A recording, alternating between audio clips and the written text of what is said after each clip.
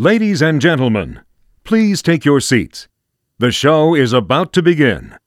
Man, there's not a year that goes by, not a year, that I don't read about some escalator accident involving some bastard kid that could have easily been avoided had some parent, I don't care which one, but some parent conditioned him to fear and respect that escalator.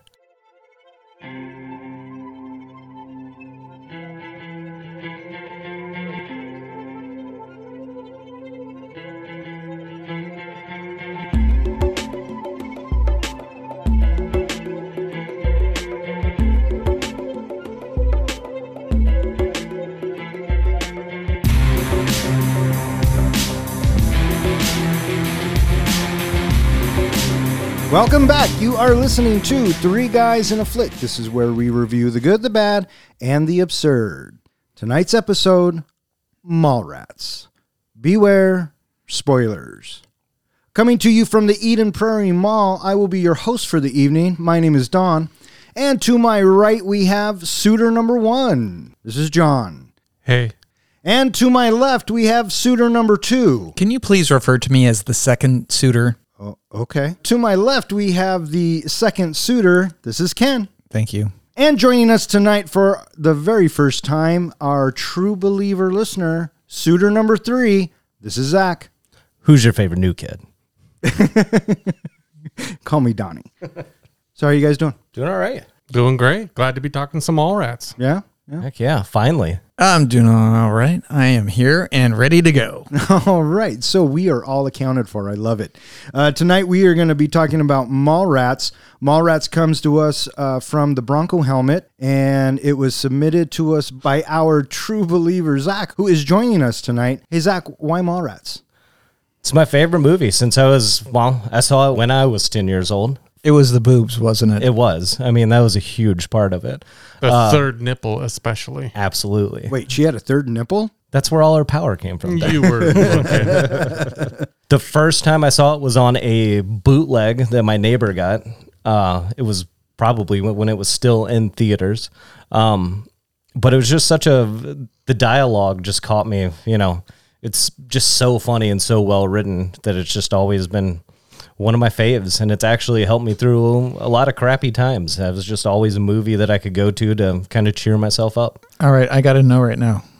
Who's your favorite character? We're doing this now. I didn't fucking say anything. Shut up. Brody, without a doubt. Really? Oh, yeah. My favorite character? I got a real soft spot for Svenning. Svenning. Svenning. Okay. All right. Comic book guy. My favorite, of course, is Brody. I would say it was Brody is my MVP. All right. Next, rate them. 1, 2, 3. Renee, Brandy, Gwen. Based on what? What am I going off here? No, just you. Talk. Who's your first? Who's your favorite? Who's your third? Gwen for sure. She's top. Because, she dressed up. She banged on a pool table, right? Dressed as Burt Reynolds. Minus the mustache. We didn't get that. So I go Gwen top, then probably Renee. I don't know. Her whole thing's so scandalous anyways. She's such a random character. Mm-hmm. And then Brandy. Brandy's not in it a whole lot. Mm-hmm. Her parts are all right, but I'm only going to pick one, which is Gwen, because in the, throughout the 80s and 90s, I had a serious crush on Joey. So that'd be the 90s. The 90s. Yeah. Serious crush on her. So I'm only going with her. She's on my top three. Oh, there you go. All three of them. I would go Brandy, Gwen, Renee. I'm going Gwen, Brandy, Renee. Yeah. So you two like the blondes. Yeah. There you go. Right on. What is your top comic book reference in this movie? Shall I call you Logan Weapon X? That's a good one. Yeah. What's yours? When they talk about the Things junk. Of course it is. Do you have one? No, not at all. Sir? same. Logan, Weapon X. Oh, yeah. Yeah. That's classic. The first time I saw that, I was all in, right?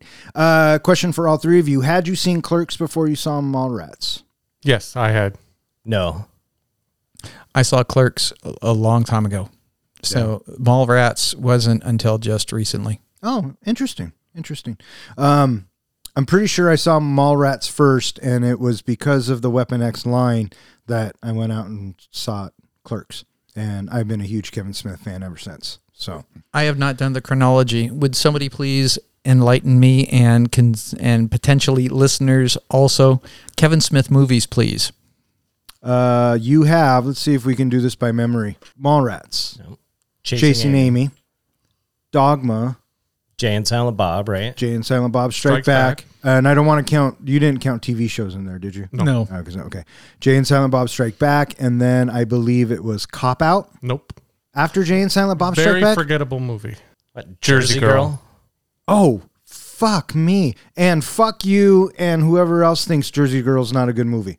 Yeah, Don loves that Jersey movie. Girl is probably one of my top 3 Kevin Smith films. No shit. I got Yes, it. no shit. I haven't seen it. I haven't seen it either, so So I need to watch that. Yeah. Professor, yes, thank you. And fuck you for saying stupid movie. I didn't John, say wait, stupid. wait. I said it was forgettable. Do you like Jersey Girl? I've never actually seen it either. Dude. I know. All right, Yeah. Don, please continue.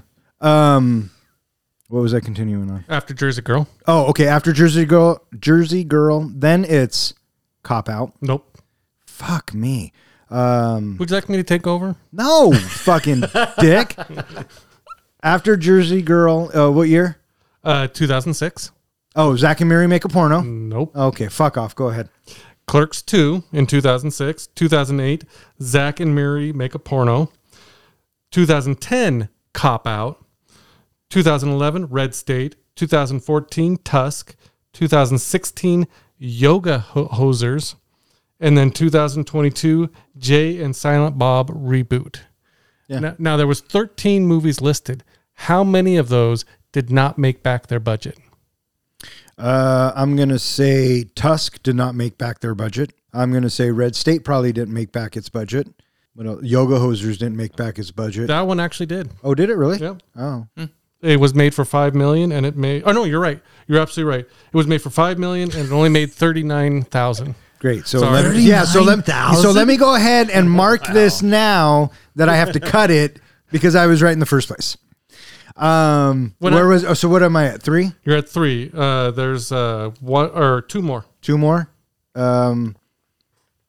Did Cop Out not make its money back? No, it was made for $30 million, and it made $56 million. Okay, that's what I thought. I enjoyed. Did you see Cop Out? Yeah. Oh, yeah. Did you see Cop Out, Professor? No, sir. Oh, Bruce Willis, Tracy Morgan, fucking classic. Well, one of these should be obvious. That's Kevin Yeah, I Smith? think- Yeah, Really? right, yeah. And you know what? And fuck, this is going to take us 8 hours. The bit in Cop Out that really hooked me is there's an Eric B. and Rakim song that plays when Bruce Willis is in pursuit, and I'm like, fucking Kevin Smith. He's great. Go on. One of them should be pretty obvious. I think one of them's Mallrats, right? Mallrats did not make back its budget. There you go. It was made for It was made for $6 million. and only brought in $2 million. Yeah. There's one more movie that did not make back its budget. Jay and Silent Bob reboot. That is correct. $10 million, and it only made back 4.7. Really? Yeah, that's too bad. But it was in the middle of a pandemic. And it's such wasn't just it? a fan movie. Yeah. Released on October 20th, 1995, Mallrats was directed by Kevin Smith. The screenplay by Kevin Smith. Music by Ira Newborn. And it stars Shannon Doherty, Jeremy London, Jason Lee, Claire Filani, Ben Affleck, Priscilla Barnes, Michael Rooker, and a whole bunch of other people. So I guess the obvious question is Kevin Smith as a director. Are you guys fans? Take him or leave him? Is he just another director out there? One thing I love about Kevin Smith is he started as one of us. He started out as a geek, collected comics, had the type of discussions that we all have. And so he understands, the comic book lingo. He understands the comic book world. He understands, our viewpoints, just the love of movies, that's what his movies are filled with. It's just, he's speaking directly to us in a conversation. Oh, yeah. I'm a huge fan. I think that this movie really shows his young days. It feels very much like a first movie. Yeah. It feels very innocent in many ways. And the way that it is shot and the dialogue that it is given, it feels very much like it's his first foray into making a movie. Yeah. And I think that I think Mallrats is one of his strongest written films. And ironically enough, it was actually his first studio film. Clerks was independent. Kevin Smith was a huge independent filmmaker, and he comes out relatively the same time as Quentin Tarantino. And, last week we were talking about Tarantino and his dialogue. And this week we're talking about Kevin Smith and his dialogue. And though both sets of dialogue they come off the tongue easily when they're read, and it really translates on screen, but it's safe to say that they are two separate styles of dialogue, right? And what I love about Kevin Smith is it is really down to earth, and it's just what people would talk about, right? And you bring up a great point with the geek in Clerks, the whole Death Star conversation. I mean, who comes up with that, right? I mean, it was just great. I think he's a brilliant writer. One of the things that Kevin Smith had to say about this movie, especially since it didn't do well, was in Hollywood, you fail upwards. And I really like that quote in that he admits he was starting out. This was his first big movie, and he learned a lot from him. And he went on to make a lot of successful movies. I guess during the Spirit Awards around that time, he actually came out and apologized for the movie. And people were reporting that if you called his answering machine, it actually said on the answering machine, "Sorry, we can't come to the phone right now. We're too busy licking our wounds." One of the things that you got to appreciate again about Kevin Smith, we're just going to be singing his praises, I think, throughout this whole thing, is that to make Clerks, he sold his comic book collection and sold everything he had to make that movie. That movie did so well, he was able to buy back his comic book collection. That's what we see in Brody's basement room. Yeah. So let's talk about this cast a little bit. I think that Jason Lee is, easily the funniest and best part of this movie. The dialogue he is given and the manner in which he executes it. Mm-hmm. It's so funny. So many memorable lines. You know what I mean? And so now I think that because of Mallrats, Jason Lee gets the career he has. You know what I mean? And then you have Michael Rooker, like we were talking about. Solid. Always solid. Mm-hmm. Did you hear why his head was shaved? Originally for the movie, he thought it would be a good idea to dye his hair gray, but apparently it looked horrible. So right before showing up on set, he shaved his head completely bald. That's why it's so white up there. Oh, that's funny. Couldn't imagine him with hair. Did you ever see Cliffhanger with Sylvester Stallone? That's where I go to first. Well, now I go to Guardians, right? He's Yondu, and he will forever be Yondu. I know, nerd. Yeah. But yeah, he's fucking great in Cliffhanger. What about Days of Thunder? I'm not a huge Days of Thunder fan, but I haven't seen it in years, but that's another movie I think of. Hey, that's Michael Rooker all over the place. Yeah. What do you think of Jeremy London in this movie? I get him and his brother confused. I think his brother is in Dazed and Confused, and I think he's better of the actors. Absolutely. He's fine, and he's a good sidekick to Brody. But yeah, I could probably take or leave his performance. Was it meant to be Brody be the sidekick, but just Jeremy couldn't deliver? No, I think it's written that, Brody's saying the lines, right? Mm-hmm. And I think that's what Kevin Smith was trying to convey. Or Jason Lee made it all of his own. I don't know. That's what I kind of felt like. TS was supposed to be the main focus, but Jeremy kind of mumbled his lines. He wasn't very believable. You couldn't tell that he was really that upset. There were a few scenes where he seemed to get angry or whatever, but mostly he just didn't deliver it. And I felt like Brody outpowered him in every single scene. Oh, without a doubt. Without a doubt. I took it in a different way. I thought that TS is unsure about himself, and he's being pulled along because of Brody. Brody is the one that's propping him up and pushing him to make him be a better part of himself, to get him to be where TS wants to be, but he's reluctant to go. That's how I took it. Yeah, and Brody enforces his will. You can clearly tell they're friends, and some of the dialogue that is given to us firmly establishes that. So, he was all right, I guess. What do you think of the love interest? Brandy? Did they work with the characters? Oh, their chemistry? Yeah, I thought their chemistry just fine. Did you? Oh, I didn't think so. Oh, you didn't think so? No. Where are you at? I I didn't buy TS and Brandy, but I think it was probably Jeremy London's acting.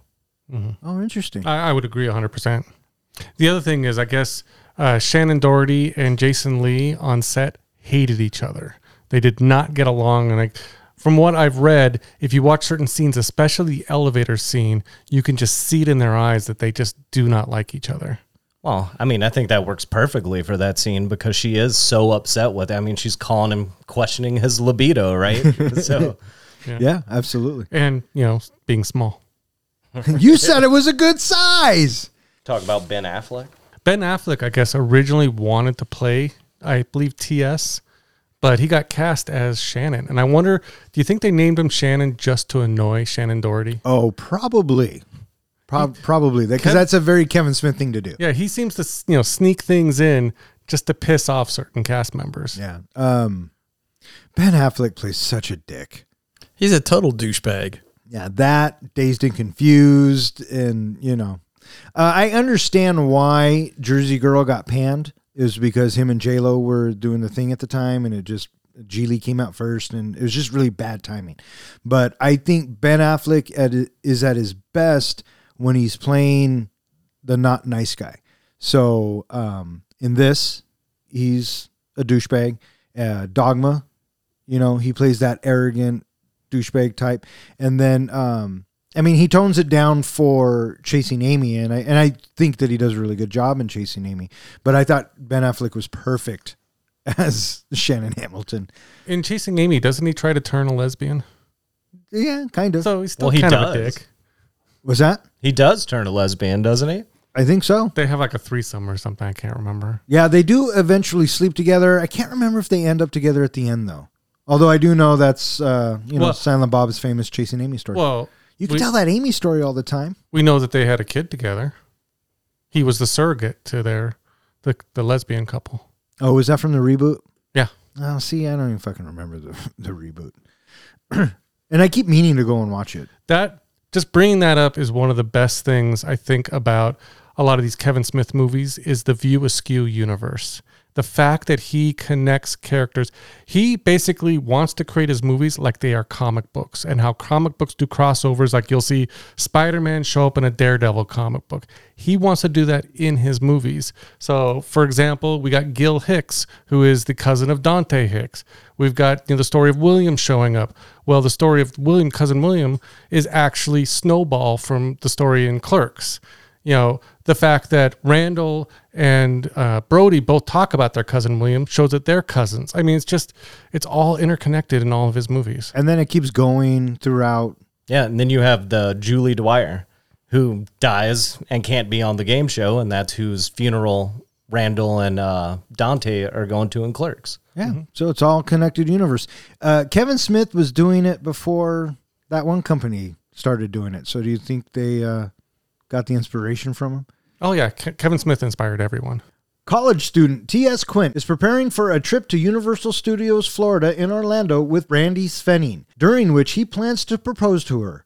However, Brandy tells him she cannot go due to having volunteered to fill in as a contestant on Truth or Date, her father's dating game show, because the original contestant had died from an embolism bursting in her brain while swimming 700 laps at the local YMCA following T.S.'s comment regarding her weight. T.S. dismisses the blame, and they argue over this and break up. T.S. turns to his best friend, Brody Bruce, who has been dumped by his girlfriend, Renee, and Brody suggests that the two might find comfort at the local mall. Brody and T.S. discover Truth or Date is being filmed at the same mall through their friend Willem, who throughout the film tries to see a sailboat in a Magic Eye poster, which ironically has no sailboat in it, but just some rows of random geometric shapes. The two ask local slackers Jay and Silent Bob to destroy the stage, a task for which they devise elaborate but ultimately unsuccessful plans. Brody and T.S. run into Trisha Jones, a 15-year-old senior who is writing a book on the sex drive of men ages 14 through 30, for which she has sex with various men as research and films every encounter. She then reveals that the previous night she had sex with Shannon Hamilton, a 25-year-old clothing store manager who hates Brody because of his lack of shopping agenda. So it opens up and we get the first wonderful quote from Brody, Jason Lee's character, about his cousin Walter and the gerbil getting stuck up his ass. And then we go right into the opening credits, which are all comic books. Obviously, those comic books were inspired by something, and it's Kevin Smith paying homage to his comic books and just to the love of it. I thought this was fucking badass. I guess he actually went out and got famous comic book artists to actually do these comic books. For Shannon Doherty's comic, obviously it's done in a 90210 style, but it kind of has an Image comic reference to it. Jeremy London's comic is a Madman style by Caliber Comics. Jason Lee, of course, got the Superman reference in there. Claire Forlani, you brought up a good point of that it has a shark in it, which does not just, that's pretty much our first Jaws reference in there. Which there are a lot of references to the best movie ever made. Yeah. The 1975 Steven Spielberg classic, Jaws. It's also kind of a reference to Commandy, the Last Boy on Earth, which was a DC comic book. Ben Affleck, which is, the character on it's Buttman, but it's kind of funny that they did a Batman reference so far ahead of time. And I think that's one of the reasons why Kevin Smith has always supported Ben Affleck playing Batman. Joey Lawrence Adams, she's Fairchild from Gen 13, which was a Wildstorm comic, which is under the Image blanket. Renee Humphrey, Marvel's Weapon X. Jason Mewes, DC's Legends of the Dark Knight.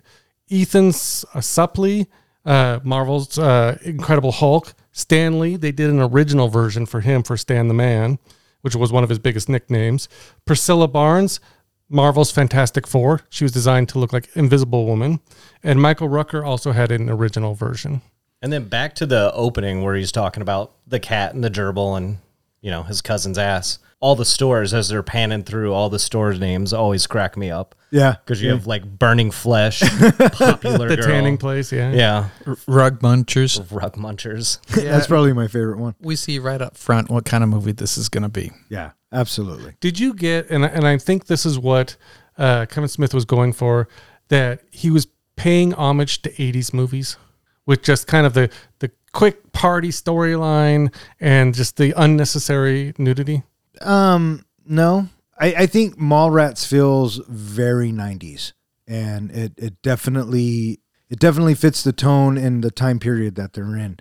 I don't know. I didn't see anything too 80s. I didn't see John Hughes when I watched this movie. How about that? I'm thinking more of like in the 80s, there was just a string of movies produced and thrown out there that were just very campy. I can think of some of those, river rafting movies, Revenge of the Nerds, things like that. That's just quick, campy jokes and, the low guys versus the big guys. And there's the nudity just thrown in to get, the guys watching. It's kind of felt like that's the style he was going for, and he was kind of paying homage to it. I guess maybe you could see it that way. I don't think I did. Yeah, it could be like that, just with better dialogue and better writing. Better nudity, I guess. Yeah, there you go. Yeah. 3 nipples. Yeah. We are now introduced to T.S. Quint, another reference. What does T.S. stand for? The shark. The shark. That's the only thing I could think of, too. Yeah, the shark. Quint. All right, so this is where we get introduced to T.S. Quint and Brandy. They're about to go on their trip, but they can't. What do you guys think of this? It's funny. I just rewatched it again last night.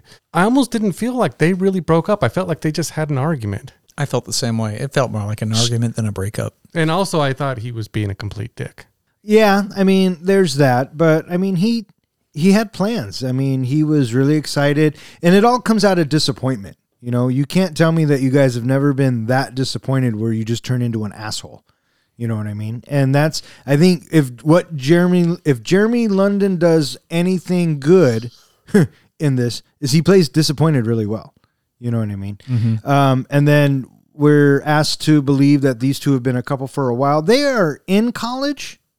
They're college students, right? Yeah. Mm-hmm. Yeah. And then this is also where we get to introduced to Brandy's dad, played by Michael Rooker. And this is where we get our meat of the story, right? They're going to break up. Brandy has to be a contestant on her dad's TV show because TS made a comment to the gal who was supposed to.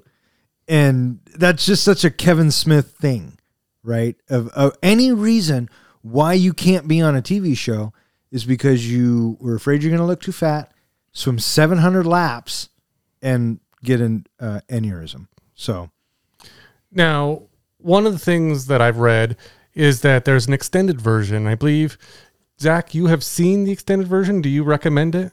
I have. I've seen it once, and I think it's referred to as the director's cut, but Kevin Smith calls it the cut that should have never existed, and absolutely do not recommend. Yeah. I guess in that cut, there's a scene that happens before this at a governor's ball where TS accidentally shoots the governor, costing Svenning some big pay raise and some, his future career and all of that. And so that's why the dad really hates TS. And they just bring it up later on, something about a governor's ball. Oh, yeah. Yeah. I've been meaning to get that copy from you because even though he says not to watch it, as a Kevin Smith fan, you got to watch it. Sure. You know what I mean? Yeah, so they break up and TS goes to Brody's house, or is on his way to Brody's house, but we cut to Brody. I like the bit when Renee is knocking on his head and he just snaps awake and he's all, for fuck's sakes, knock it off. It sounds like a coconut that she's knocking on. Oh, it's so good. So good. What'd you guys think of these two? I totally buy these two. Yeah? Yeah. Oh, for sure. And I bought that he deserved to get dumped. He was a complete dick. Yeah? I mean, if you think about it, he sits there and he has a Sega game paused all night long, but he has to start playing it and can't pause it again while she's basically trying to talk to him. Hey, in his mind, his reasoning is completely justified, which is what? Yeah. Hey, Hartford, the Well, they be Vancouver once, maybe twice in a lifetime? Yeah. Breakfast schmeckfast. I love that. You can immediately see that this relationship is on the rocks. Jason Lee, or Brody's character, is kind of oblivious to it, really, because he's kind of wrapped up in his own world, and that's who this character is. His name is Brody Bruce. This is another reference to the greatest movie, Brody being Chief Brody, and Bruce being the name of the mechanical shark. What's funny is they cut to Jason Lee's room, and he has all of the comic posters, right? And back in 95, probably not the coolest of things. You know what I mean?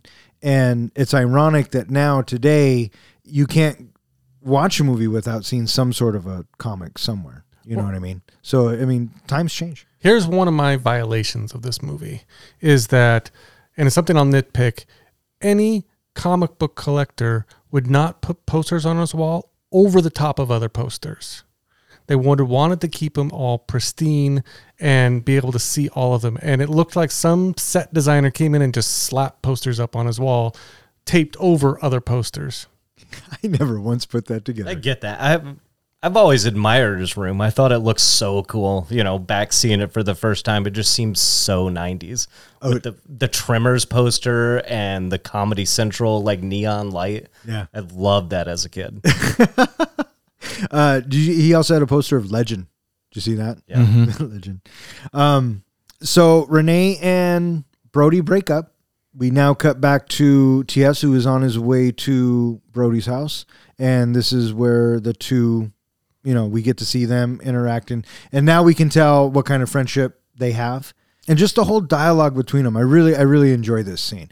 I think one of my favorite bits in this scene is when Brody says, hey, I tried to teach you how to treat comic books, but you wanted to go play Little League. I always thought that was good. I feel like at some point in our life, especially maybe this circle, we all had friends either like Brody or like TS. So I have to ask you, in your friendship, were you more Brody or were you more TS?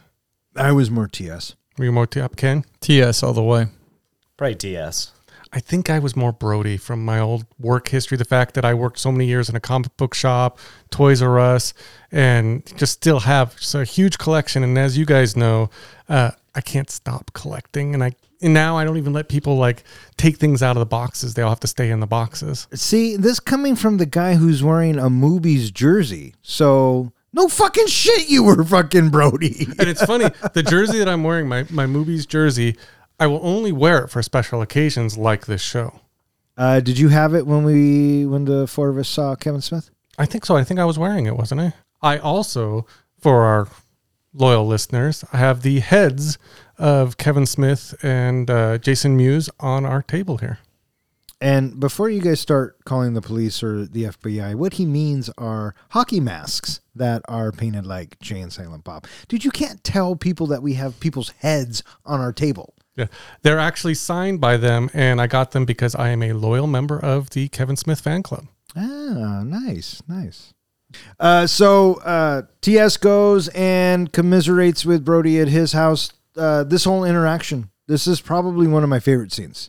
You know, just the way they interact and just the dialogue that they have, I think is brilliant. And I love the fact that Brody's solution to everything, to all their problems, is staring at them right in the face.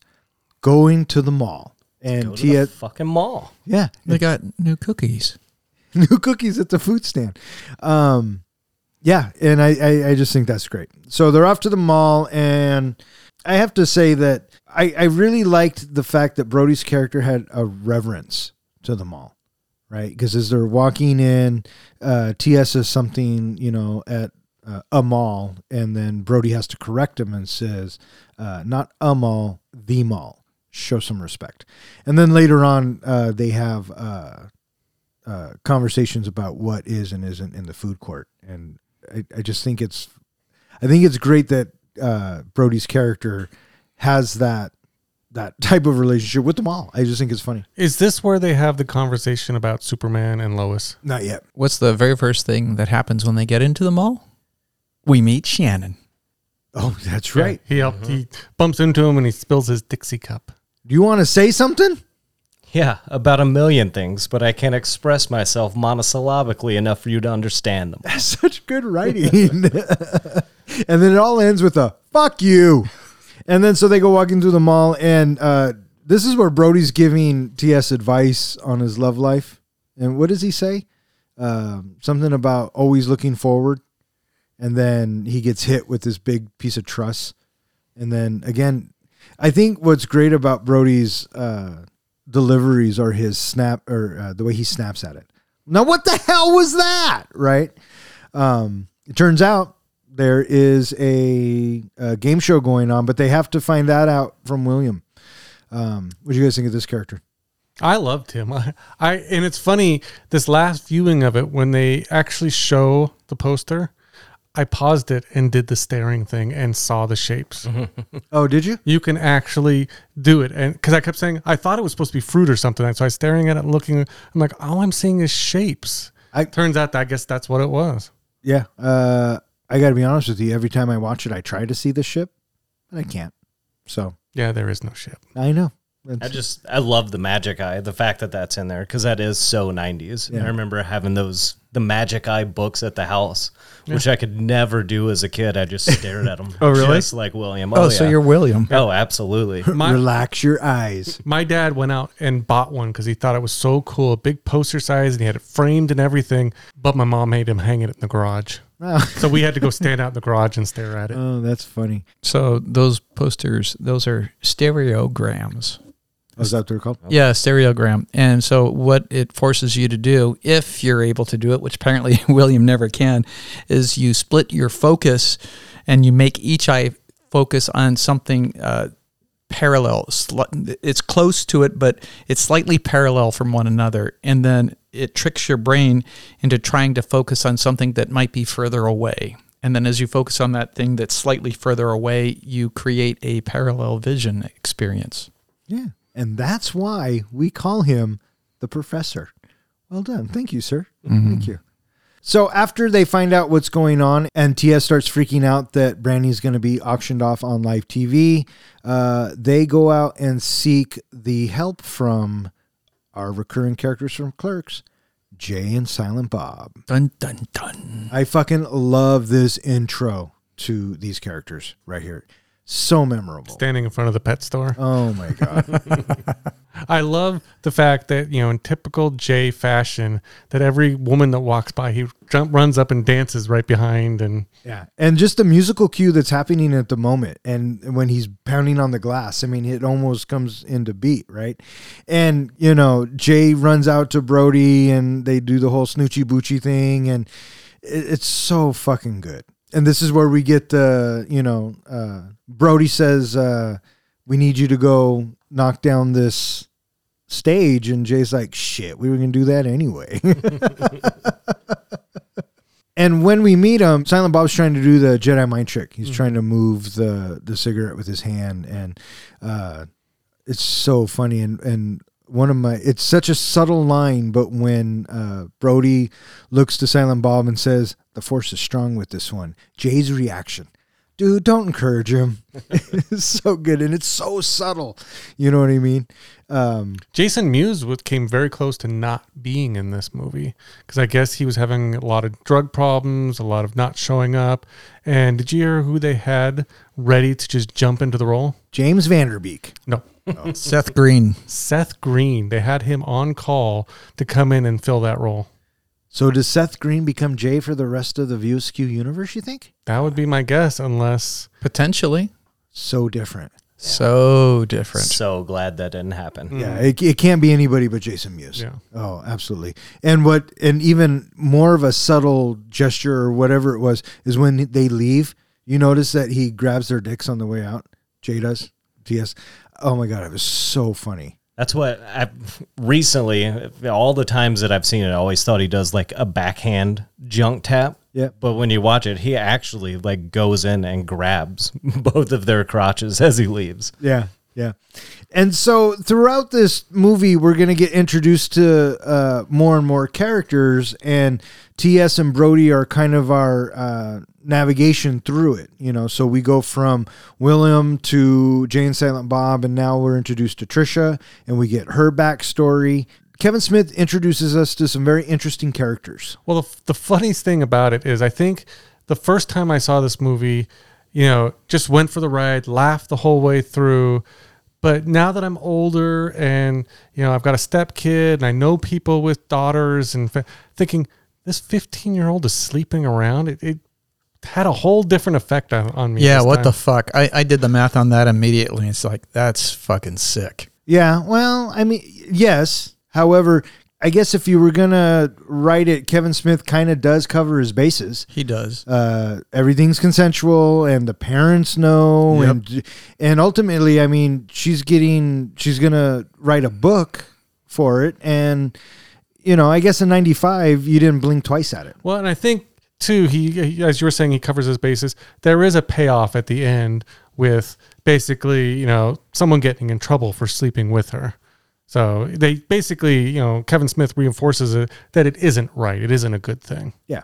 But I'm immediately thinking, how can a publisher go ahead and have this author write a book knowing that it is underage sex? That's what I thought about immediately. Maybe they don't know it's up. Maybe she's I writing don't- as a pseudonym and I don't pretending to know. be older. Who knows? Yeah, I don't know.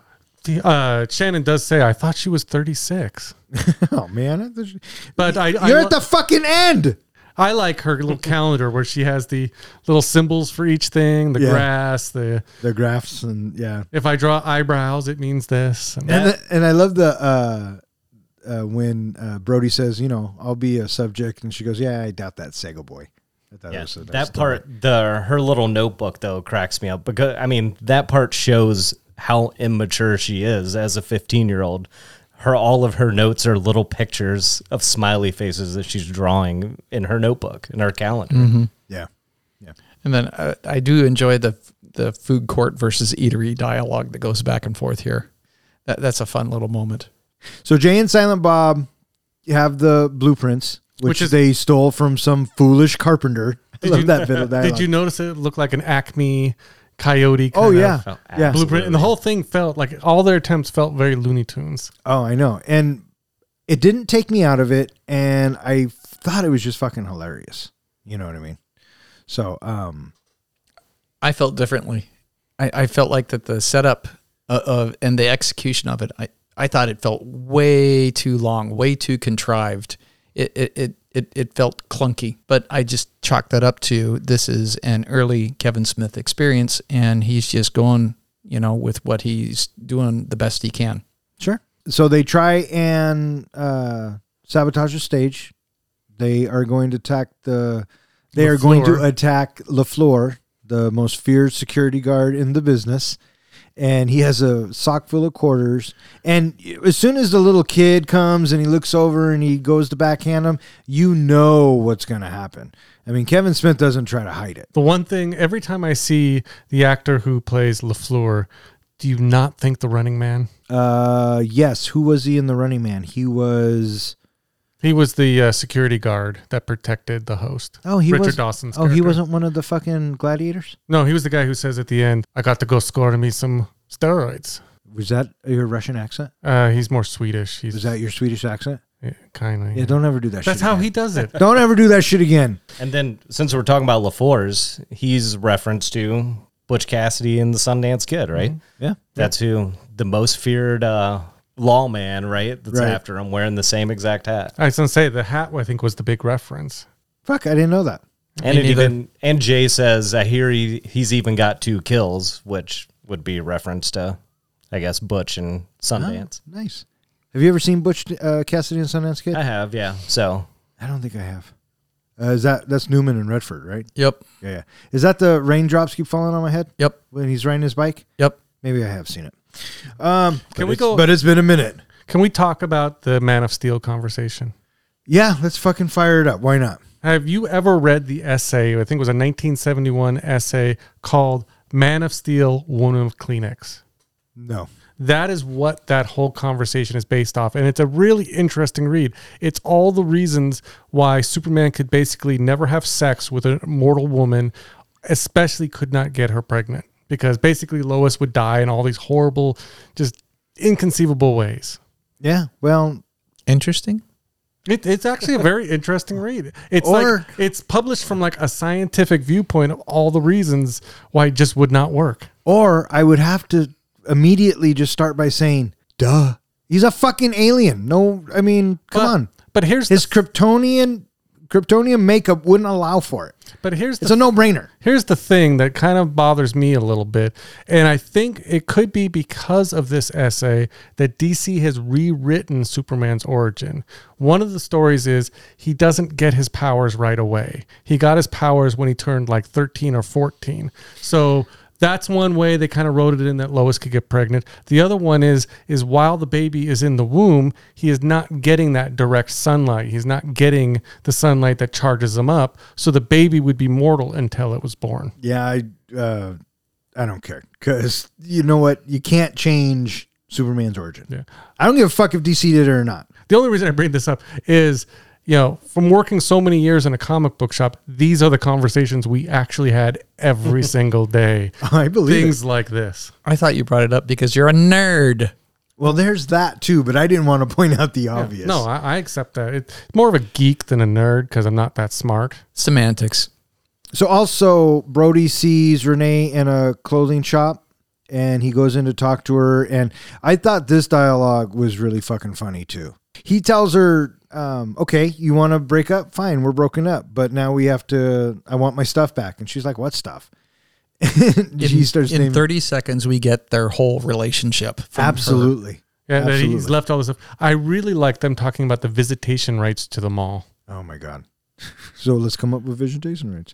And then I like the bit where she says, when you asked me to do a striptease to Mighty Mouse, I did it. And then the look he gives the people that are listening to their conversation is classic. just gives them like the finger guns and the wink. Like, Yeah. That and the fact of, was it on prom night when you wanted me to sleep under your bed so your mom didn't see me? Yeah. I did it. And I'm thinking, why did she stay with him this long? Love makes you do crazy things. So that was pretty funny. Well, and you told all my relatives you could see my grandma's nipples through a burial dress. Like, how now- messed up is that? And now if you think I'm going to take any more of your shit, she's upset. Professor, I agree. That was a great summary. Their entire relationship in that 30 seconds, 100%, which comes back to great writing. All right, so with their first attempt at stage destruction failed, they come up with a second attempt. And this time, Silent Bob is going to swing down and try to pull the pin and thus crashing the stage. Fly, badass, fly. Pull the pin and bickety bam, the whole stage comes crashing down. That's right. And so he goes through it, and this time he misses because it's very comical, just like the first one was. But this time he crashes into the dressing room. Did you notice that the poster he crashed into, who was the woman on the poster? Was that his wife? That was No. Jason Lee's wife. Jason Lee's wife. Oh, really? Yeah, that's what I've read, that that was actually a poster of Jason Lee's wife. And he plows right through her, or right between her legs too. Yeah. I've Good always positioning. That's one of my favorite images. I actually had that as like a screenshot or whatever. Just Silent Bob with his head through the wall, right in that woman's crotch. And he looks up, and Joey Lauren Adams socks him, and he's wearing the Batman helmet, right? And he even flares out his jacket to make it like a cape, right? Yeah. Brody then learns that Renee has begun a relationship with Shannon. Brody confronts Renee to find out more about the relationship, and the two have sex in an elevator. Brody is later abducted and attacked by Shannon, who intends to have sex with Renee in a very uncomfortable place. Like in the back of a Volkswagen?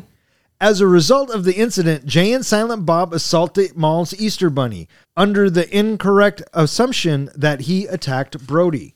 Brandy's father has Brody and TS arrested on false charges of drug possession at the mall. Jay and Silent Bob are able to rescue Brody and TS, and they hide out at the local flea market, where they meet topless fortune teller Ivana, who gives them both advice on their relationship problems. TS decides to win Brandy back, and the two return to the mall. So after their failed attempt at stage crashing, they come running through the food court, and we see TS and Brody sitting there having their conversation. And this is where we see Renee and Shannon hanging out, and Brody wants to talk to Renee. So what do you guys think of this whole bit? I thought it was kind of funny, the diversion that, TS kind of diverts Shannon's attention. And I like the line about, let me tell you something about the customer. The customer's an asshole. I was struck by how doggone toothpick thin Shannon Doherty's legs looked. Oh, really? Yeah. These two toothpicks go up underneath the skirt. It's like, oh my gosh, she just looks skin and bones. Interesting. So the scene always cracks me up with how Brody's hiding in the mall plant. Right. Such a terrible hiding job, but it's so comical. The first thing that always comes to my mind is that's a big fucking elevator, right? Just the way it's shot. And I guess maybe I just figured this out recently in my recent rewatch, but the elevator doesn't move, right? It stays in that one spot. It doesn't go up or it doesn't go down. It just stays there. It's like Brody hit the pause button or something, right? Is that okay? How does Shannon and TS not hear what's going on in the fucking elevator? Well, that was loud lobby music right outside the elevator. Here's a little piece of trivia for you. Do you know that Shannon Doherty worked in her contract? Whatever outfit she wore in the movie, she got to take home and keep. That's why every scene you see her in, she's wearing a different outfit. Oh, interesting. This is a great scene between Renee and Brody. They finally get to go off on each other, and he's all upset and he's jealous, and she challenges him and she questions his libido. But my favorite line in this scene is when Brody can't believe that she's going out with the Sperminator, right? And he says, "He looks like a date rapist." And now every time I see Ben Affleck, You see a date rape. I see a date rapist. Oh, it's the way he delivers it and just the imagery. It's so fucking perfect. I love how after they finish, Brody thinks they're back together and it's all worked out. Too little, too late. What do you mean too little? You said it was a good size. It's so funny. And of course, Brody took it that way. You know what I mean? And then she has to correct him. And this, so the elevator opens up and Renee gets off and Brody grabs TS. And Well, then she had technically already gotten off, but Well, at least Brody had. Brody had. And TS already makes that joke, right? Yeah, yeah. Are you sure you saw her get on? Maybe she was getting off. Yeah. And so they run, and we have this great exchange between TS and Brody in the hallway or wherever they're leaving. You know, are you glowing? And Gwen gets hit in the tit. And then Glenn, I guess she really does kick Jeremy London in the nuts here. That's awesome. Yeah, I think he took one for the team. That was the take that they kept. I kind of like the conversation that TS and Gwen have afterwards where she's trying on all those different panties. I don't know why, but it was endearing learning more about Gwen that made her more likable to me as more than just a surface character. It's throughout the movie that you can tell that they all hung out with each other and they all had gone to high school together, and that TS and Gwen had history, and, you know, even though it didn't work out for those two, they were still friends. And the bit that you're talking about, Professor, is they bring up that Gwen says something, remember that costume party? And TS is like, yeah, the one where you bang Rick Darris on a pool table. And then the whole Smokey the Bandit bit comes up there. I thought that was pretty fucking funny. Again, just clever writing. But you're right. We get to see in little pieces throughout this movie everyone's relationship and how they kind of form together. You know, I can totally picture Willem in high school, Brody and TS, Gwen, Brandy, you know, and Renee.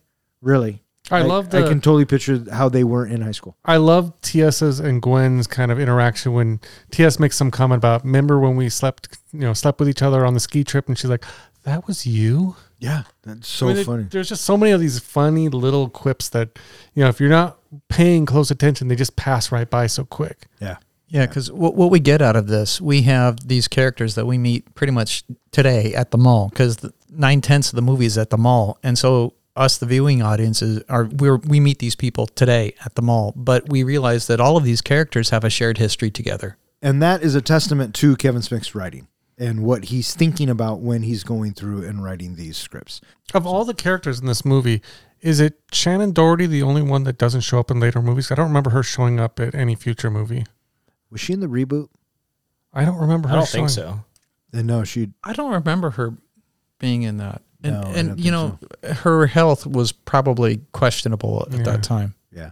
I mean, because if you think about it, a lot of these actors have gone on to do bigger things, but they all show such loyalty to Kevin Smith that they will show up for future projects of his. I mean, even Ben Affleck comes back for parts. Yeah, well, there was, I guess, bad blood between Affleck and Smith for a little while, and it wasn't until the reboot where they kind of hashed it out. Kevin Smith told us that story, I believe. Yes, he did. That's exactly what I thought. Maybe you should spend like 30 seconds talking about if you want to. I forget what the fallout was. So, yeah, there was some sort of a fallout, and Kevin Smith is wanting to do the reboot, and he really, really wants to have Ben back in the movie. And he's staring at his phone, and he's like, I don't even know if this number works. I haven't talked to him in 10 years, and we haven't wanted to talk to each other. And he just going round and round. Do I call? Do I not call? So finally, I'm going to do it. And he calls. Hello? Ben? Yeah. Kevin? And they knew each other because they were still in their phones with each other. They both still had the same phone numbers. And then they just started to talk. I seem to recall, I think Kevin Smith even got a little emotional when he was telling and that's what I love about Kevin Smith as a speaker. And if you ever get the chance, he's a good storyteller. He's a fantastic storyteller. But he wears his heart on his sleeve. And I just dig that about the guy.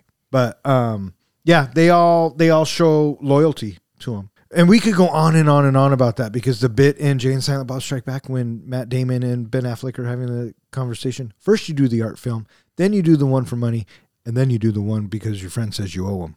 And then they look at the camera, right? I mean, it's so good.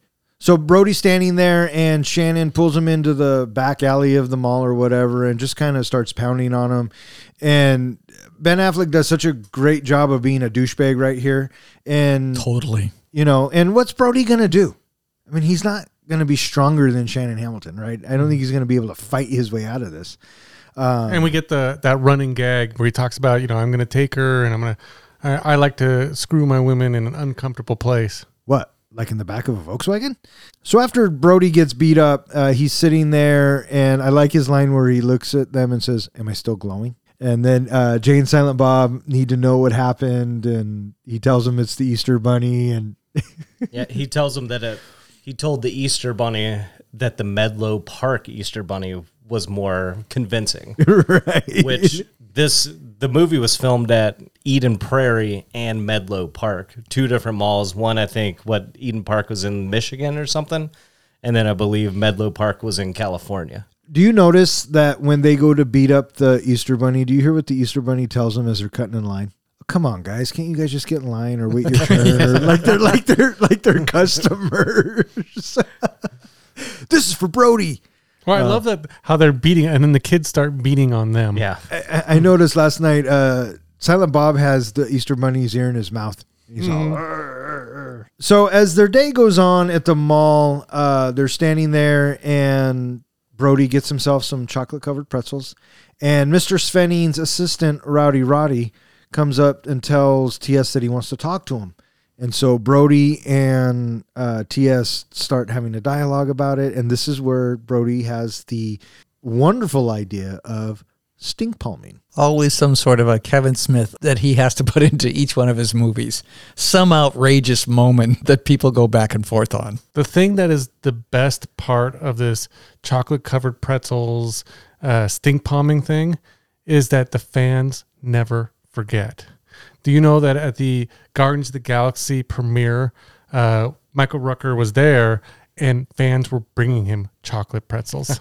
Oh, yeah. That's amazing. I don't doubt that at all. Have you ever wanted to stink palm anybody? I think the question is, have I ever? Have you ever palmed? stink palmed anybody? You know, I'm not going to answer that only because, well, I'm just not going to answer that. Well, my hand doesn't smell very good. Well, you shouldn't have shook my hand.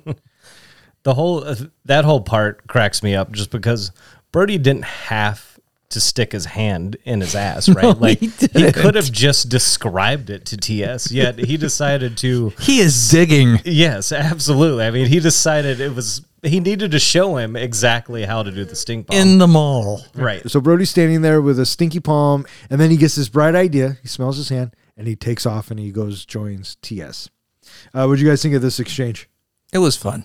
I have to say, when Brody is talking to Jared Svenning and rubbing his hand all over his hand and the ring and the pretzels, every time I watch that, it gets me a little grossed out. Yeah, for sure. I mean, I think it's absolutely supposed to, because why would he lick his fingers after somebody's sweaty hands have been rubbed all over it? Just the whole scene is uncomfortable. Yeah, I like the whole ring thing when he's with the ring and. Was it cum laude? Yeah. Magnum cum laude in 1969. Brody says, I too hope to cum laude one day, preferably in a 69. That's fucking the dialogue. And so he offers Svenning a chocolate-covered pretzel. He eats it. And I think this is what, if there's anything that it kind of annoyed me with this movie, it's Jeremy London's reactions to Svenning eating the chocolate-covered pretzels. They're just way over the top. And how does Svenning not see it, first of all, right? He's making faces. But, I mean, I nitpick. What am I going to do? And it's at this point where Svenning has set a trap for our two young heroes. And he plants he has LaFours arrest him, plants weed on him, and they start getting kicked out of the mall. And did you notice what Svenning does as Brody's getting arrested? Snatches the chocolate-covered pretzels right out of his hand.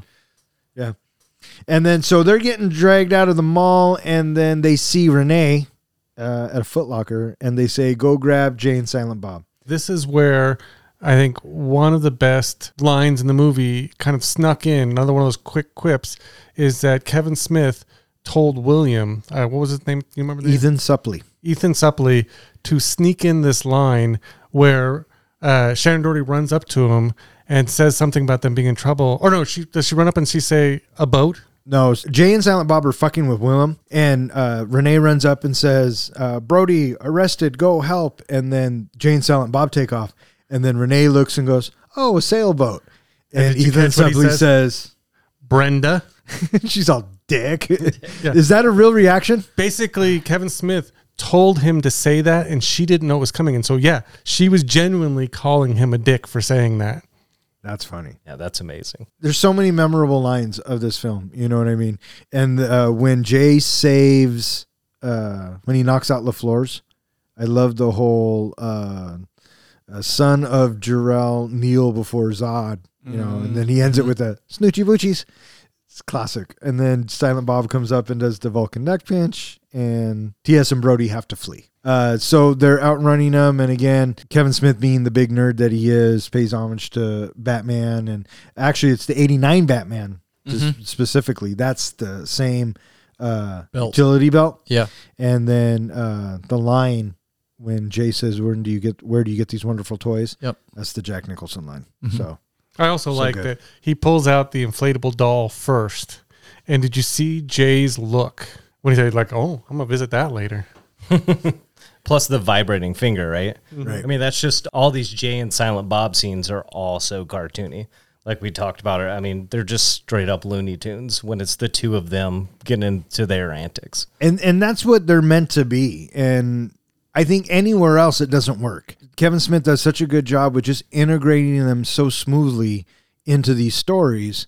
Go back and watch Chasing Amy or Dogma or any of those. You know, they are Looney Tunes, and when you see them, they're Looney Tunes, and it leaves you thinking, fuck, what are they going to do next? And I can't wait to see it. Well, here's a question for you, since we're kind of on that subject. Out of all the Kevin Smith movies, what's your favorite Jay and Silent Bob, like, introduction or whatever into that movie, like their characters in that movie? We'll come back to that. Okay. Don't let us forget. We'll come back to that. So Brody and TS have to leave, and so they go to the dirt mall, the flea market. I love this whole bit. I mean, Brody walks around like he's a fucking celebrity. Well, the best part about it, and again, it just harkens me back to, I think, either how I was or how I am, in that he's commenting to one of the vendors, these need to have backing boards. Yeah. I just love the fact that they escape one mall to go to another mall. Right? Like it is what Brody does. He does love the smell of commerce in the morning, right? Like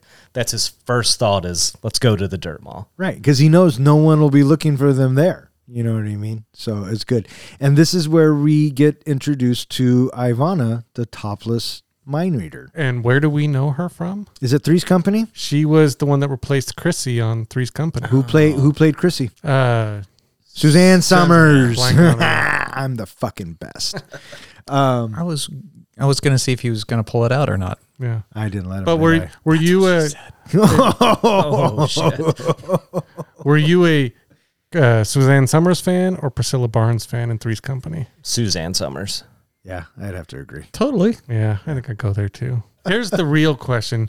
Do you think back then she had the 3 nipples? Well, she doesn't have the 3 nipples now. They're fake. She peeled that third one off. Wait, Put it right in way her to ruin mouth. that. Well, how else is she going to get it to stick? Is that what she just puts it in her mouth to chew on it? Or is it an edible third nipple? I thought it was edible. That's kind of what I thought. The way I she didn't puts even, it in there. I didn't even think about it that way. That's I thought it was the interesting. same thing. I thought it was just to re-stick I thought it was a suction thing. I love this bit when they walk in there because TS does not want to do this. He wants to go back, try to win back Brandy. Brody's like, no, we got to do this. This is going to be really good. And then when she takes off her top and it's shown that she has 3 nipples, the vibe in there completely changes. Yeah. TS is all about it because he's hearing what she has to say and it's making sense. And Brody is absolutely disgusted. It is the funniest fucking switch of the two characters. It's okay. You can look. Well, she gives him the opportunity to check her for other extra body parts at the end there. Yeah, I thought that was funny.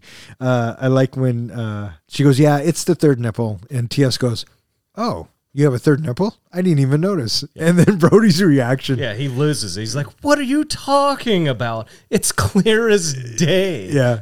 So Miss Ivana gives them some great advice. TS is all about it. And so now we head back to the mall.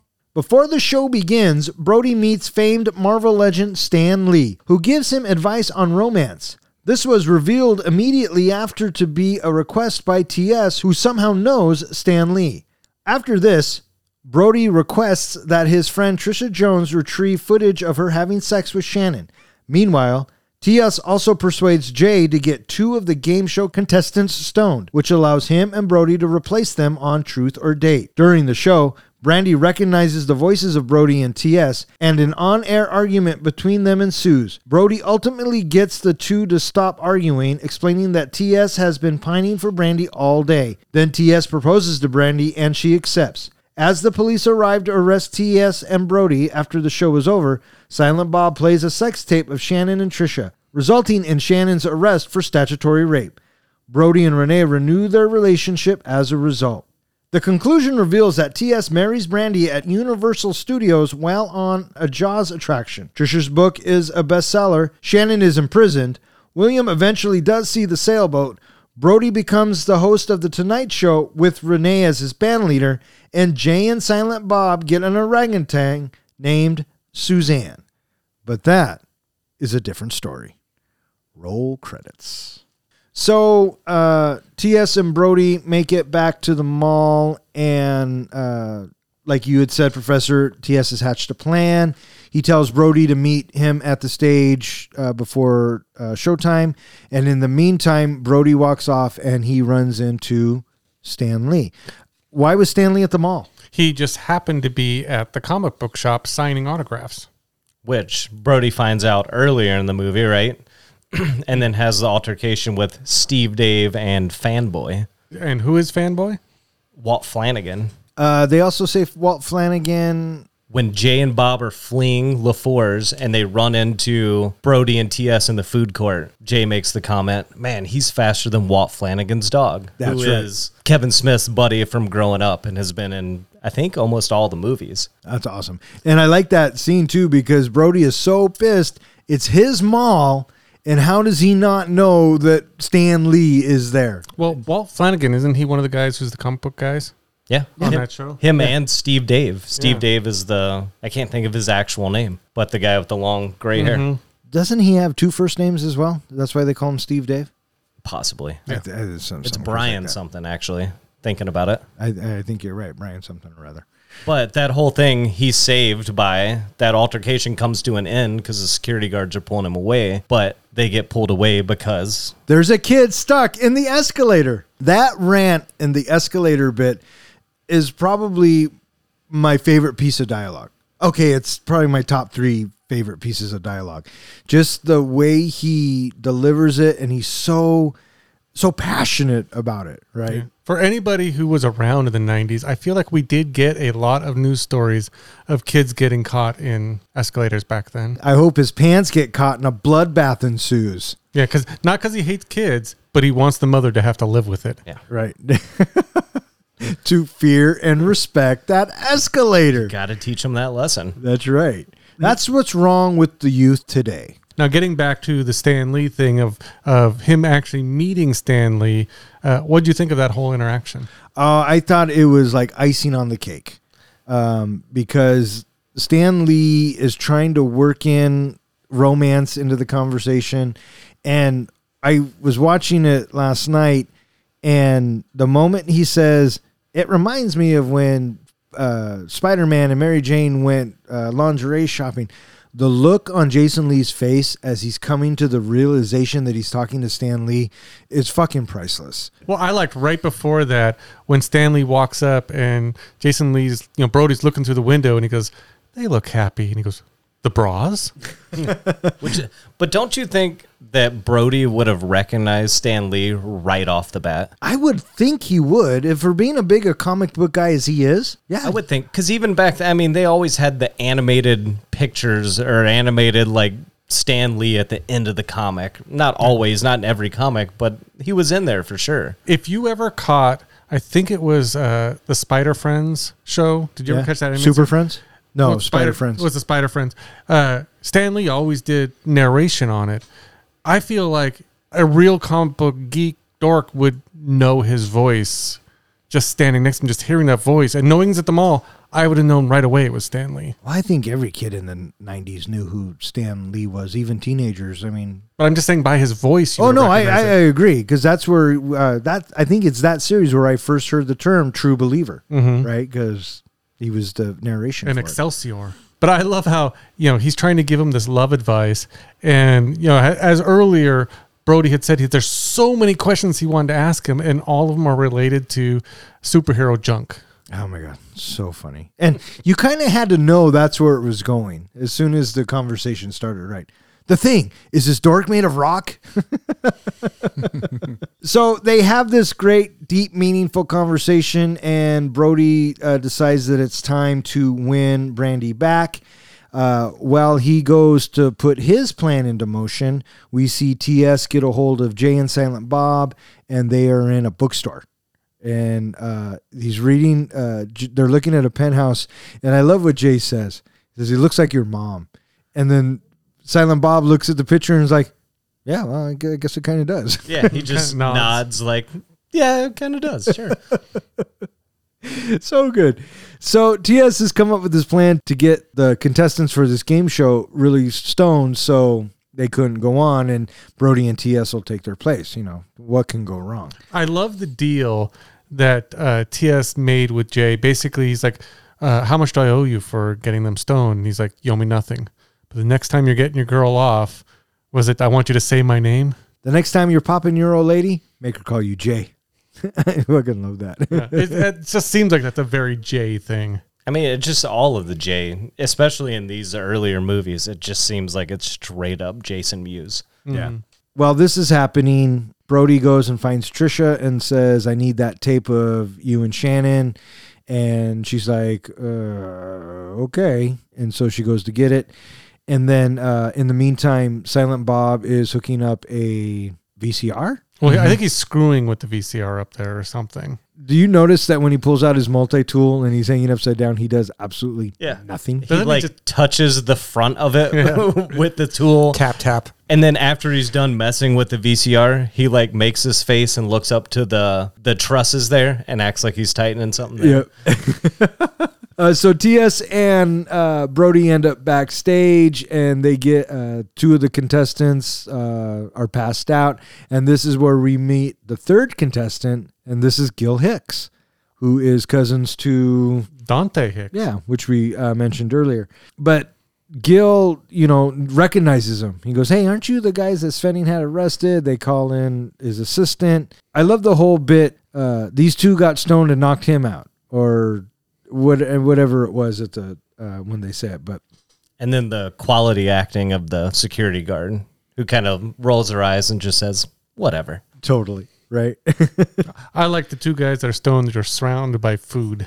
Yeah. Like the bags of munchies. What does Jay say? All it took was one. Fatty boom batty blunt. Yeah. So they managed to infiltrate the stage, and now they are the three contestants to this dating game ripoff.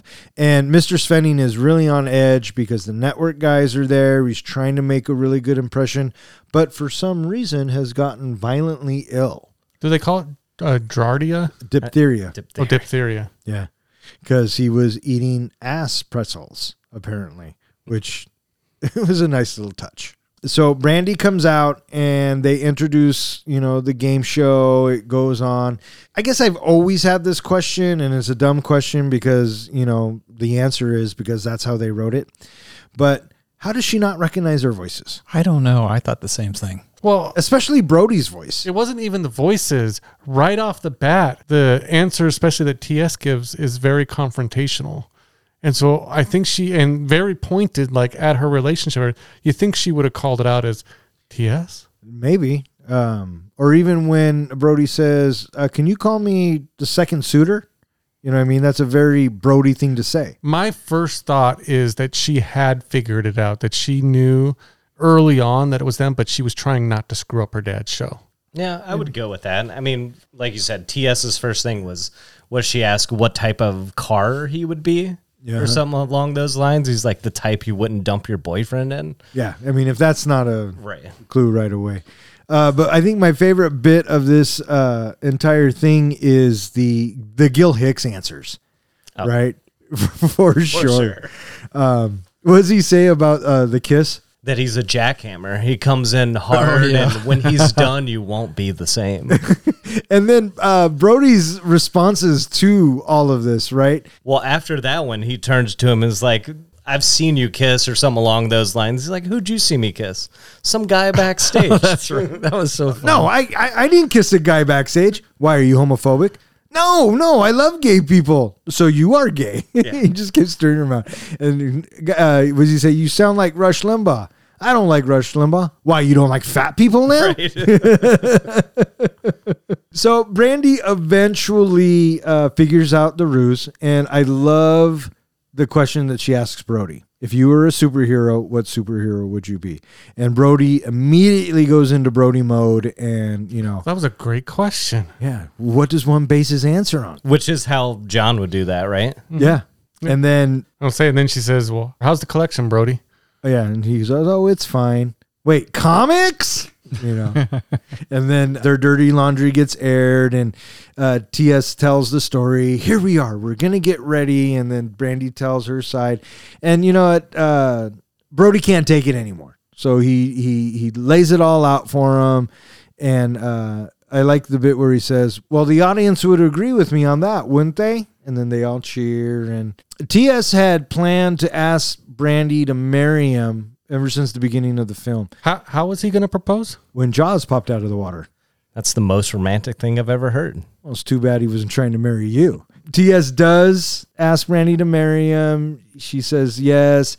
The show turns out to be a big hit, but not because Mr. Svenning made this hit. I mean, even the producer guys were like, this is a piece of shit show. What was funny was Brody. And TS and Brandy get back together, and now it's Brody's turn to make his declaration to Renee. Shannon Hamilton's had enough. He's going to go whoop his ass, right? What did you guys think of the bit when Ben Affleck comes and he's going to kick Brody's ass, and then the tape comes on, and then the whole bit about when he gets handcuffed? He goes, whoa, you can't strike a prisoner in handcuffs. You're right. Oh, come on, just once. Okay, just one. Okay. But before that, what did you think of the whole, again, we get back to our Star Wars reference of Silent Bob dropping the tape and having to use the Force to get the tape back? Oh my God, that was so funny. So Willem can't see the sailboat. And what's his line? When, Lord? When am I going to see the sailboat? And he kicks the fucking crane thing, and it pops the tape up into Kevin Smith's hand, which was a reverse shot, by the way, because on those ones you can kind of tell.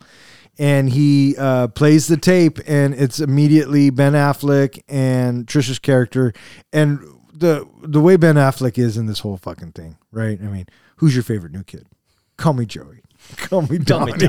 And you look at Trisha's reactions, and she's just like checking her nails. She's rolling her eyes. rolling her I was going to eyes. say, I feel kind of bad about myself in that it took this, I think, my 6th or 7th viewing of this movie, when I just watched it last night, to notice her reaction. I think I've always just been focused on Ben Affleck. That says so much about I know. you. I'm starting to wonder. Man crush. But then, I looked at her reaction. Yeah, she's completely bored and out of it. And Yeah. Oh, so good. Research.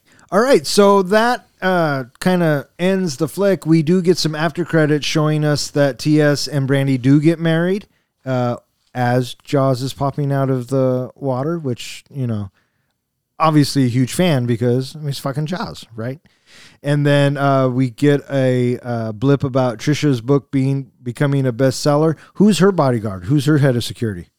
LaFours. LaFours, that's right. And it might be more than head of security. He Yep. leans over and kind of like brushes her hair over and kisses her on the forehead. Yeah, well, she needed a subject at that I age guess a range. 65-year-old subject, huh? maybe you can confirm. I heard that there is another extra scene that shows them like on a tape or something, or his name's on one of her tapes. Oh, I don't recall. I've Yeah. seen the other version once. Yeah. Yeah, I kind of want to check this cut out now and see what's there. We also get Shannon's future revealed, where he is in prison. Which another extra scene shows him getting raped. Yeah, I do remember that because in the original, or what we're watching, you just see the one hand and then the hand with the tattooed fingers that says love, right? Come Right. over his. But in the other version, you see both of his hands and his face and the guy come up behind him. Does the other hand say hate? I don't recall what that's. Oh, that would make sense, right? I love the bit where it says William does finally see the sailboat, and he looks at the camera and says, "Really?" Like he can't believe it. And then the best one of all, Brody becoming the host of the Tonight Show, and Renee being his band leader, and being well liked by his mother. I guess this was Kevin Smith paying homage to Fast Times at Ridgemont High. It's the same font. Yeah. See, he basically crafted it the same way just to pay homage to a movie that he loved. Yeah. Well, Fast Time Ridgemont High is a good movie. yeah, it is. Yeah. And then the very, very last one, we see an orangutan and Jay and Silent Bob, and they're walking off into the sunset to this Weezer song. It's Weezer, right? It is, yeah. Yeah. They're walking off to the Weezer song, and it says, Jay and Silent Bob, well, that's another story. And I thought that was brilliant because, their legend can go on, which ultimately comes back in Jay and Silent Bob Strike Back because, that's my girlfriend Justice's monkey. There you go. That was Mallrats.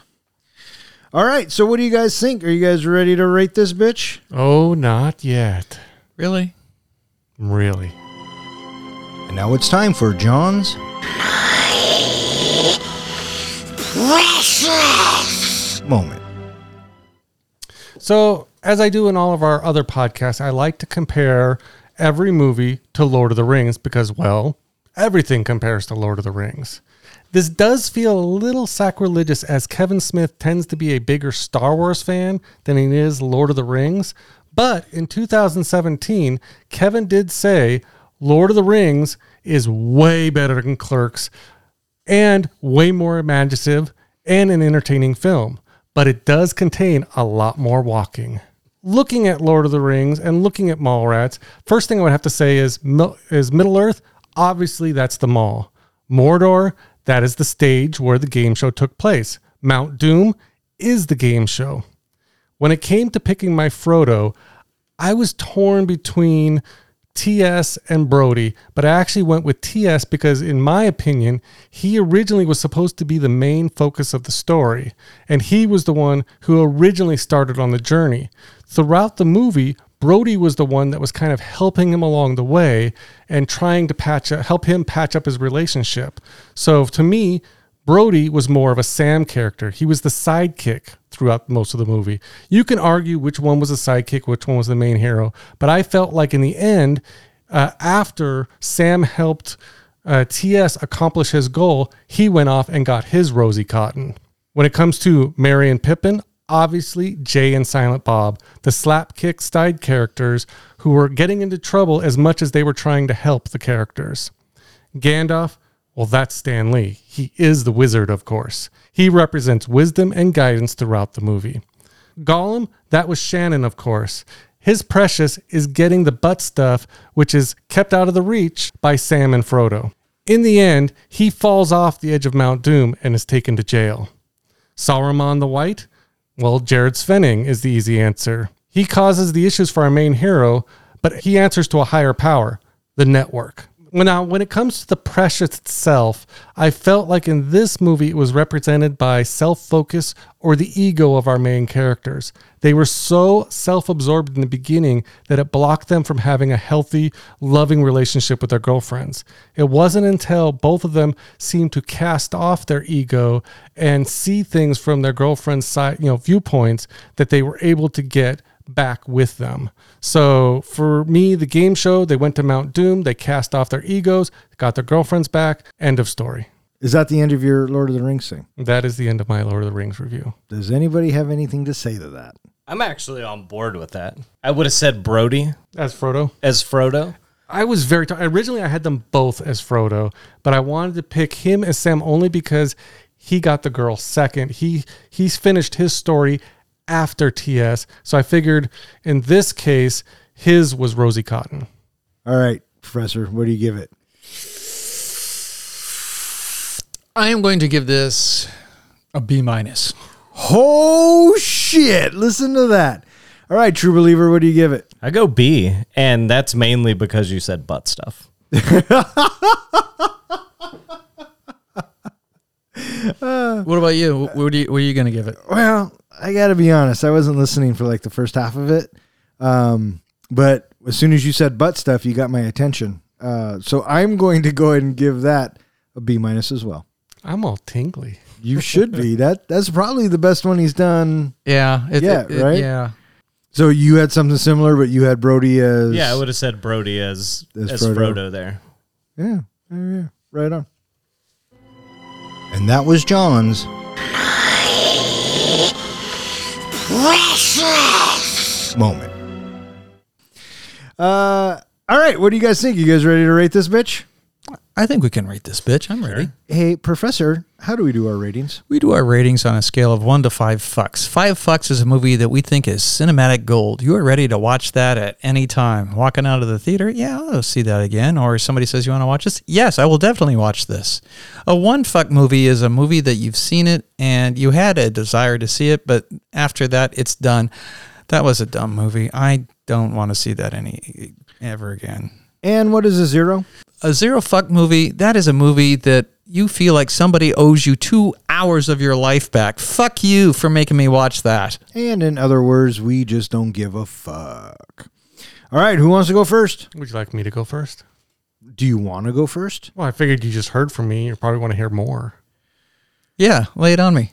All right, well, there you go. Okay. He's riding high right now. Yeah, he is. You have 1 minute and 30 seconds. Go. With Mallrats, Kevin Smith attempted to recapture the pure 80s campy film formula with cookie-cutter jokes, slapstick shenanigans, and even throwing in the expected 80s unnecessary nudity.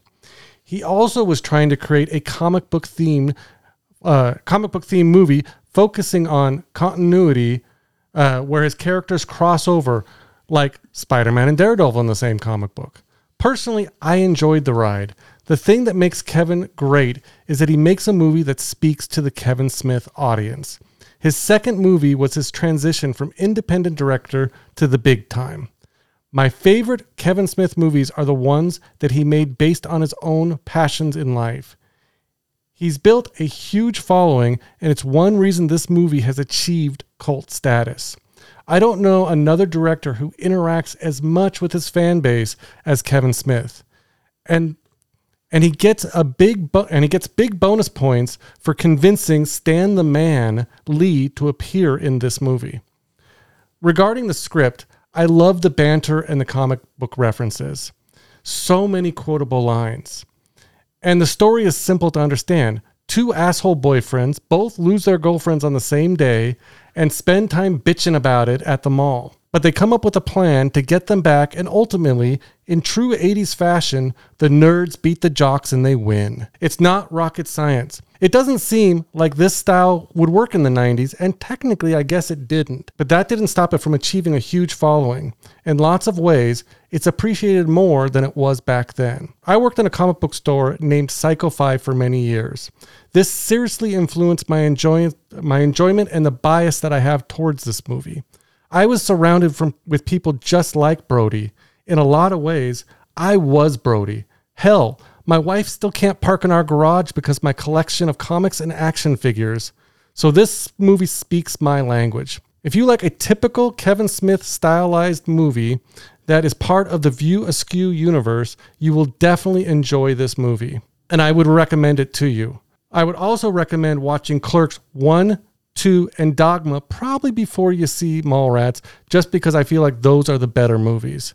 But if you enjoy 80s camp and get the references, this is definitely a good movie for you. So for that reason, I give Mallrats 3.5 fucks. All right, 3.5 fucks from the comic book guy. Who would like to go next? I'll go. Okay. Mallrats. This movie, I stated earlier, and I still feel strongly that this is a young body of work that Kevin Smith has put together. The characters are likable enough in their own loser way. T.S. and Brody, these are characters that have definitely taken advantage of their girlfriends and deserve what they have sown in their characters as we meet them. Shannon, he is a total dickhead that is very, very easy to dislike because there's nothing redeemable about the character as well.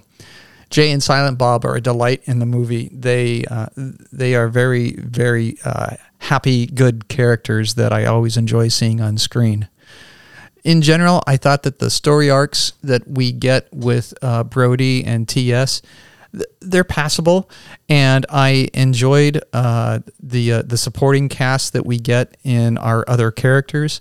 Most specifically, I totally dug Michael Rooker in this. He was so fun to watch. I loved his balls to the wall attitude anytime that he was on screen. He was just so delightfully amusing to watch. I thought that in general, it is a bit of a time capsule, remembering the times of how much the mall used to be this destination for young people to be. You didn't have to have money. You could just hang out at the mall all day. And it certainly was something that I would do from time to time as well. It was just fun just to be hanging out at the mall for the afternoon. And I certainly thought about, the times that me and my friends we would just go and, just kind of sort of haunt different places throughout the mall. Kevin Smith, I think, is a good storyteller, and I do enjoy his other bodies of works. Mallrats, I think, though, it just feels young for Kevin Smith. I'm giving this 2.5 fucks. 2.5 fucks from the professor. All right. Guests typically go last, so you can. Okay. You can take a deep breath there, Take bud. a real deep breath. There, you're good. You're good. I've been a big Kevin Smith fan for a long time, and I think a lot of it goes down to his independent style of filmmaking and the way he would get things done. And one of the first things I ever heard him say was, while making Clerks, he maxed out all his credit cards, asked everybody he knew for money, and he just got it done. And I've always admired that about him. And when I saw Mallrats, I could tell that the feel was completely different but the same, and what I mean by that was the production. Mallrats looks like a produced movie from a studio, and it just had a completely different look than Clerks, but it had the heart of Clerks, and it had the same vibe because the way Kevin Smith knows how to write his characters and his dialogue. I look at Kevin Smith, and the first thing I think of is, Dogma or Clerks 2 or, yes, Mallrats. I think Mallrats has some of his best dialogue. And if it weren't for Jason Lee, I don't know if it would have the same effect. He brings Brody to life. And even when Brody shows up in Jay and Silent Bob Strike Back or the reboot, he still has that energy. And that's all Jason Lee. Right. So I think he definitely makes this movie very enjoyable. The fact that Kevin Smith pays homage to the things that he does, and one of them happens to be my favorite movie, which automatically gives it more points for me. Right. I mean, not much else I can say about Mallrats that I haven't already said. What did I like about it? I love the cast. I like the soundtrack. I like the story. And I agree with you, Professor. It is a young Kevin Smith, and I think it's a young, really talented Kevin Smith at this point. And I think as his career goes on, some of his movies get better, and some of his movies not so much. But that's the brilliance of him, is he's not afraid to do it. I mean, he made a fucking movie about a guy turning into a fucking walrus. What kind of shit is that, right? But he takes chances, and I really admire him as a filmmaker and as a storyteller. He's absolutely brilliant. Is this my favorite Kevin Smith movie? No. Is it in my top 5? Easily. You know what I mean? Is it in my top 3? Maybe. So for that reason, I am going to give Mallrats 4 fucks. All right, 4 fucks. Good stuff.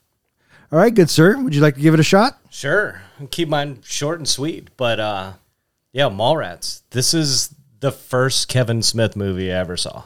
I would say 10 or 11 years old the first time I saw it. So, as John said, boobies. Makes everything better, right? And the talk of butt stuff. it hooked me early on. Hooked me to Kevin Smith. I love Kevin Smith stuff, and it's that dialogue. It's the quick wittiness. It's Brody always having a response, always having something clever and funny to say. It's the cartooniness of Jay and Silent Bob, and just the way Jay is, everything he has to say. It's just nonstop laughs for me. And like I said, this has always been a feel-good movie for me. It's something when I'm bummed out, I need to put something on to cheer me up. This is the movie, and has been since I was a kid. I mean, I honestly can't count the times I've watched this movie. And because of that, and because it's the 90s, it's the time that I grew up. So there's a lot of, it's the nostalgia of the growing up in the malls. I mean, it is the mall in the 90s. Every mall I'd ever been to during that time, it looks exactly like that. So for all those reasons, I give it all the fucks, all 5 fucks. 5 solid fucks from the true believer, Zach. Shocker. I like it. Yeah, I know. Shocker. I like what you said about when you're bummed out and it's your feel-good movie. And that's the power of movies.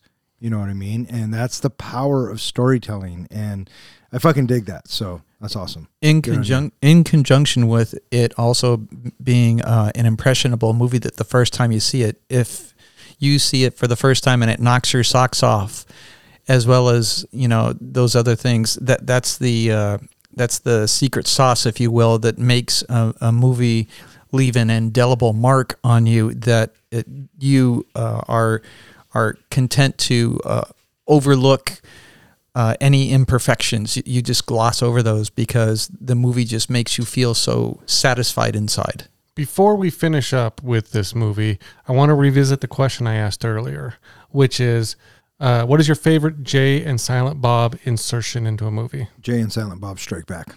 That's your favorite, Professor? I don't have one. I think this movie. I think Mallrats. I got to say Dogma. At the diner? I just loved their whole role in Dogma. Just the fact that he put them in such this serious, somewhat funny story. It worked great.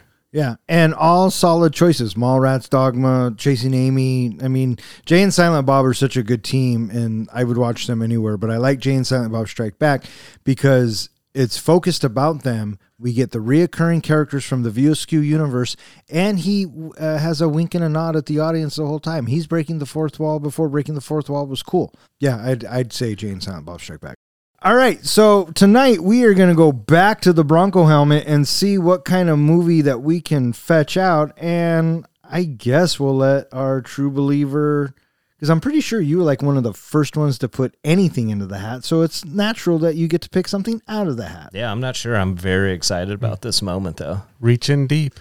I hope I get one of mine. I think that disqualifies you. I think that's bias. Oh, I don't know about that. All right. I did get one of mine. Oh, really? Did you really? Yes. That's awesome. One of my faves. One of Don's faves, I think. All right. 1999, 1998. You asked for mindless movie? Ball will do it. Yeah, that's definitely a mindless one. You need the absurd, right? Yeah, I guess we do. If you want to know the movie that we're going to be reviewing next, go ahead and check out our website and any of our social media platforms. Speaking of which, hey, John, where can they find us? If you're looking for easy access to our podcast, our show notes, movie trivia, the likes, check out our website at 3guysinaflick.com. We're also available on all the social media platforms and podcast hosting sites. All right. I want to thank Ronnie and Jill for listening. And, of course, our true believer, Zach, who came onto the show. Did you have a good time? Oh, yeah. Yeah, it was a great time. Oh, good, good. Loved having you. Did a great job. Thanks to everybody who listens. And so, for 3 Guys in a Flick, I'm Don. I'm John. I'm Ken. And I'm Zach. Adventure, excitement, a Jedi craves not these things.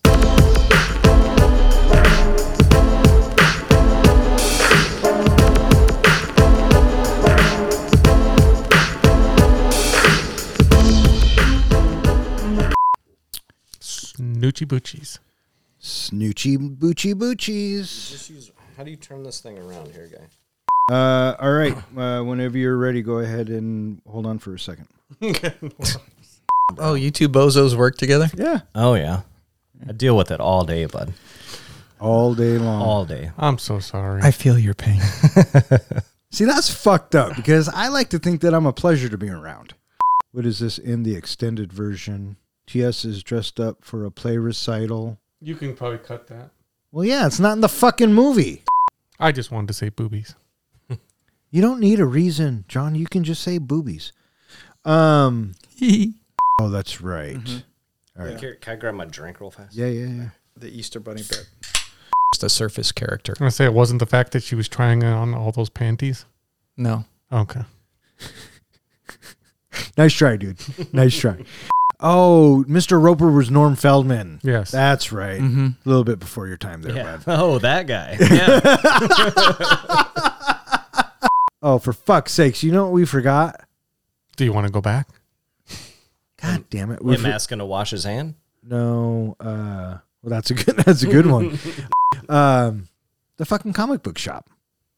Oh, Steve Dave yeah. and Yeah. the kid We- getting caught in the escalator. I would say we Oh, for fuck's sakes. We forgot the escalator. could butt stuff. Well, throwing a boobies. Boobies and butt stuff. Cornerstone of any nutritious breakfast. After this, Brody requires that his friend Trisha retrieve footage of Requests. what? Brody requests. What did I say? Requires. What's the difference? A lot. She doesn't say, I require you to do it. Thanks, fucker. I didn't need. It was a rhetorical question. Okay. I'm with John. Fuck you. Oh, and for the record, nudity is never needless. There's always a need for nudity. And if you think otherwise, you are just fooling yourself. Why? Because everybody wants Mr. Toad's Wild Ride. Am I right or am I right? Oh, you're right. Thank you. All right, fuck off. Good night.